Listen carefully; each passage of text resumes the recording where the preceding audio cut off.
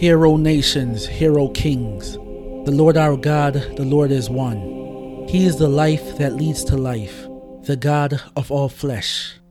Since we are his offspring, it is in him that we live and move and have our being. Come, let us bear witness to the potter at work with his clay, and let us give glory to our God who sits on the throne. His dominion is an everlasting dominion, and his kingdom is an everlasting kingdom. Glory be to our God who sits on the throne.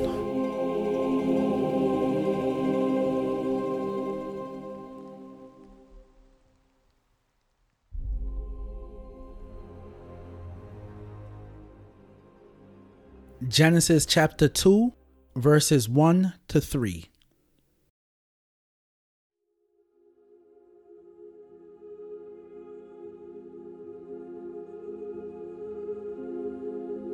Thus the heavens and the earth were finished, and all the host of them. And on the seventh day, God finished his work that he had done, and he rested on the seventh day from all his work that he had done. So God blessed the seventh day and made it holy, because on it God rested from all his work that he had done in creation.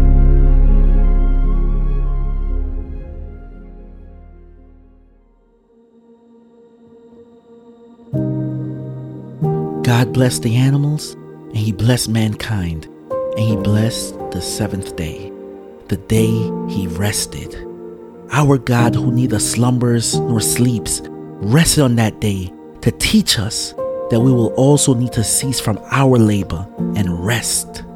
We will need to trust him to provide, trust him to sustain, trust him to restore, trust him to heal. Each day we work so hard to justify ourselves, to prove to everyone that we're valuable, we're worthy.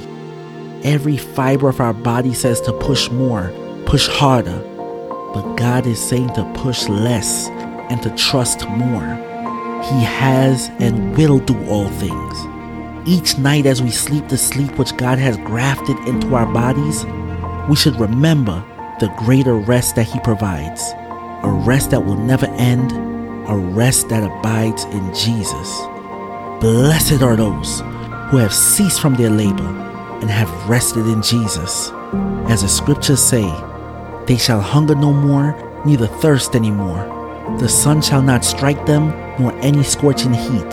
For the Lamb in the midst of the throne will be their shepherd, and he will guide them to springs of living water, and God will wipe away every tear from their eyes.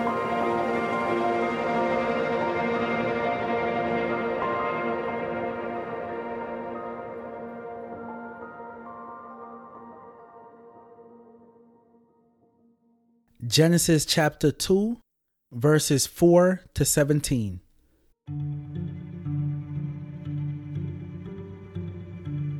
These are the generations of the heavens and the earth when they were created, in the day that the Lord God made the earth and the heavens, when no bush of the field was yet in the land, and no small plant of the field had yet sprung up.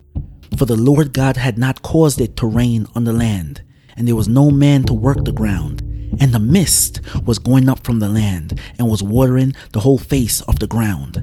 Then the Lord God formed a man of dust from the ground and breathed into his nostrils the breath of life. And the man became a living creature. And the Lord God planted a garden in Eden in the east, and there he put the man whom he had formed.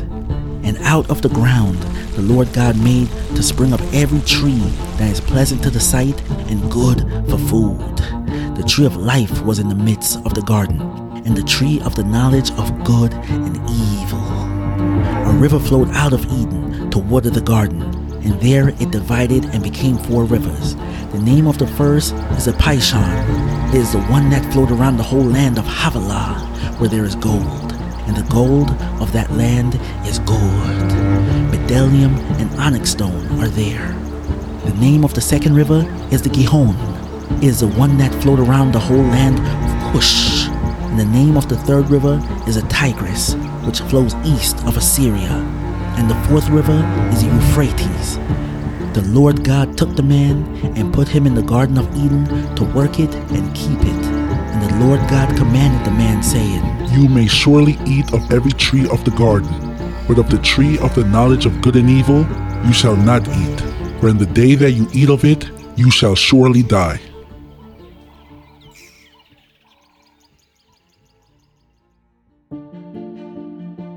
On the sixth day, Adama became Adam. The dust became a living being. It was on this day that God blessed mankind not only with abundance, but with the gift of choice.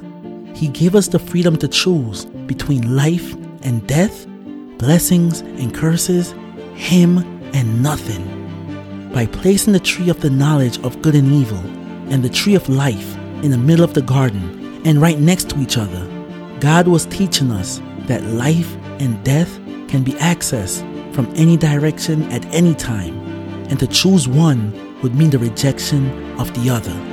That's why the scriptures say, I call heaven and earth to witness against you today, that I have set before you life and death, blessing and curse.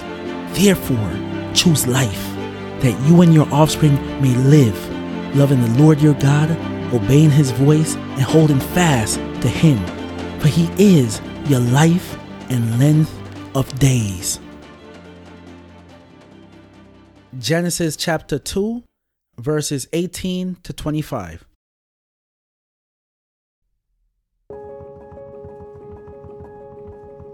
Then the Lord God said, It is not good that man should be alone. I will make him a helper fit for him. Now out of the ground the Lord God had formed every beast of the field and every bird of the heavens, and brought them to the man to see what he would call them. And whatever the man called every living creature, that was its name. The man gave names to all livestock, and to the birds of the heavens, and to every beast of the field. But for Adam there was not found a helper fit for him. So the Lord God caused a deep sleep to fall upon the man, and while he slept, took one of his ribs and closed up its place with flesh. And the rib that the Lord God had taken from the man, he made into a woman, and brought her to the man. Then the man said, This at last is bone of my bones, and flesh of my flesh. She shall be called woman, because she was taken out of man. Therefore, a man shall leave his father and his mother, and hold fast to his wife, and they shall become one flesh. And the man and his wife were both naked, and were not ashamed. As the Father, Son, and Holy Spirit are one, so is the man and woman, Ish and Isha, one. Marriage, an unbreakable bond formed by God. Even today, our conscience still testifies of this union's uniqueness and permanence. It wasn't created by Adam. It wasn't created by Eve. It was a gift given by God in order to make what was not good, good. From the storehouse of his goodness, God blessed our existence with companionship. For as it is written, two are better than one, because they have a good reward for their toil. For if they fall, one will lift up his fellow. But woe to him who is alone when he falls, and has not another to lift him up. Something good, something perfect. But what is good, what is perfect, will always be tested. The marriage God established will be tested. Man's love for God will be tested. And the results of these tests will have consequences that reverberate throughout time. God has given man everything. Power. Every pleasant thing that the eye can see. Dominion. Bone of his bones, flesh of his flesh. Companionship. As the story continues, we will see how man responds to our wonderful God's kindness.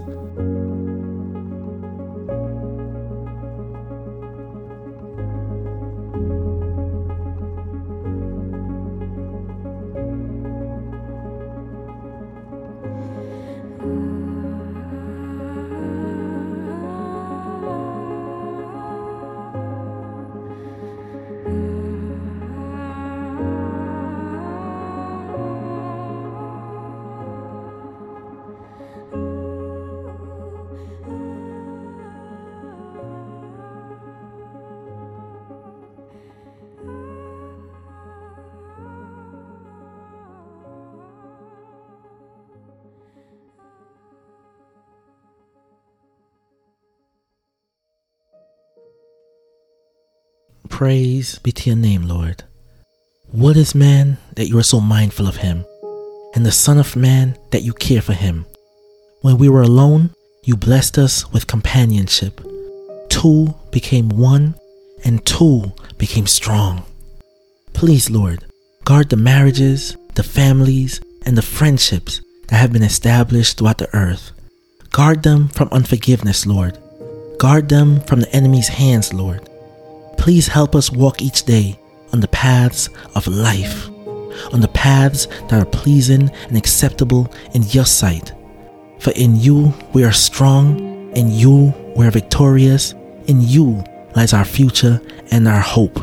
Blessed are you forever and ever, Lord. Amen.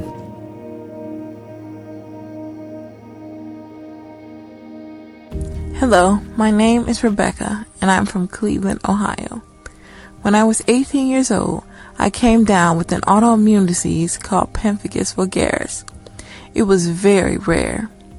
It started off with blisters in my mouth, nose, and throat, and spread across my head and then my entire body. It was very painful, as the blisters then popped and became open sores. The doctors didn't know what was going on or how to cure it, and it led to my body one day dying. I felt my soul come out of my body, and I know that it was a miracle that I'm still alive. The doctors didn't know how I was still alive, but I know the miracle was caused by Jesus Christ saving my life. Praise God.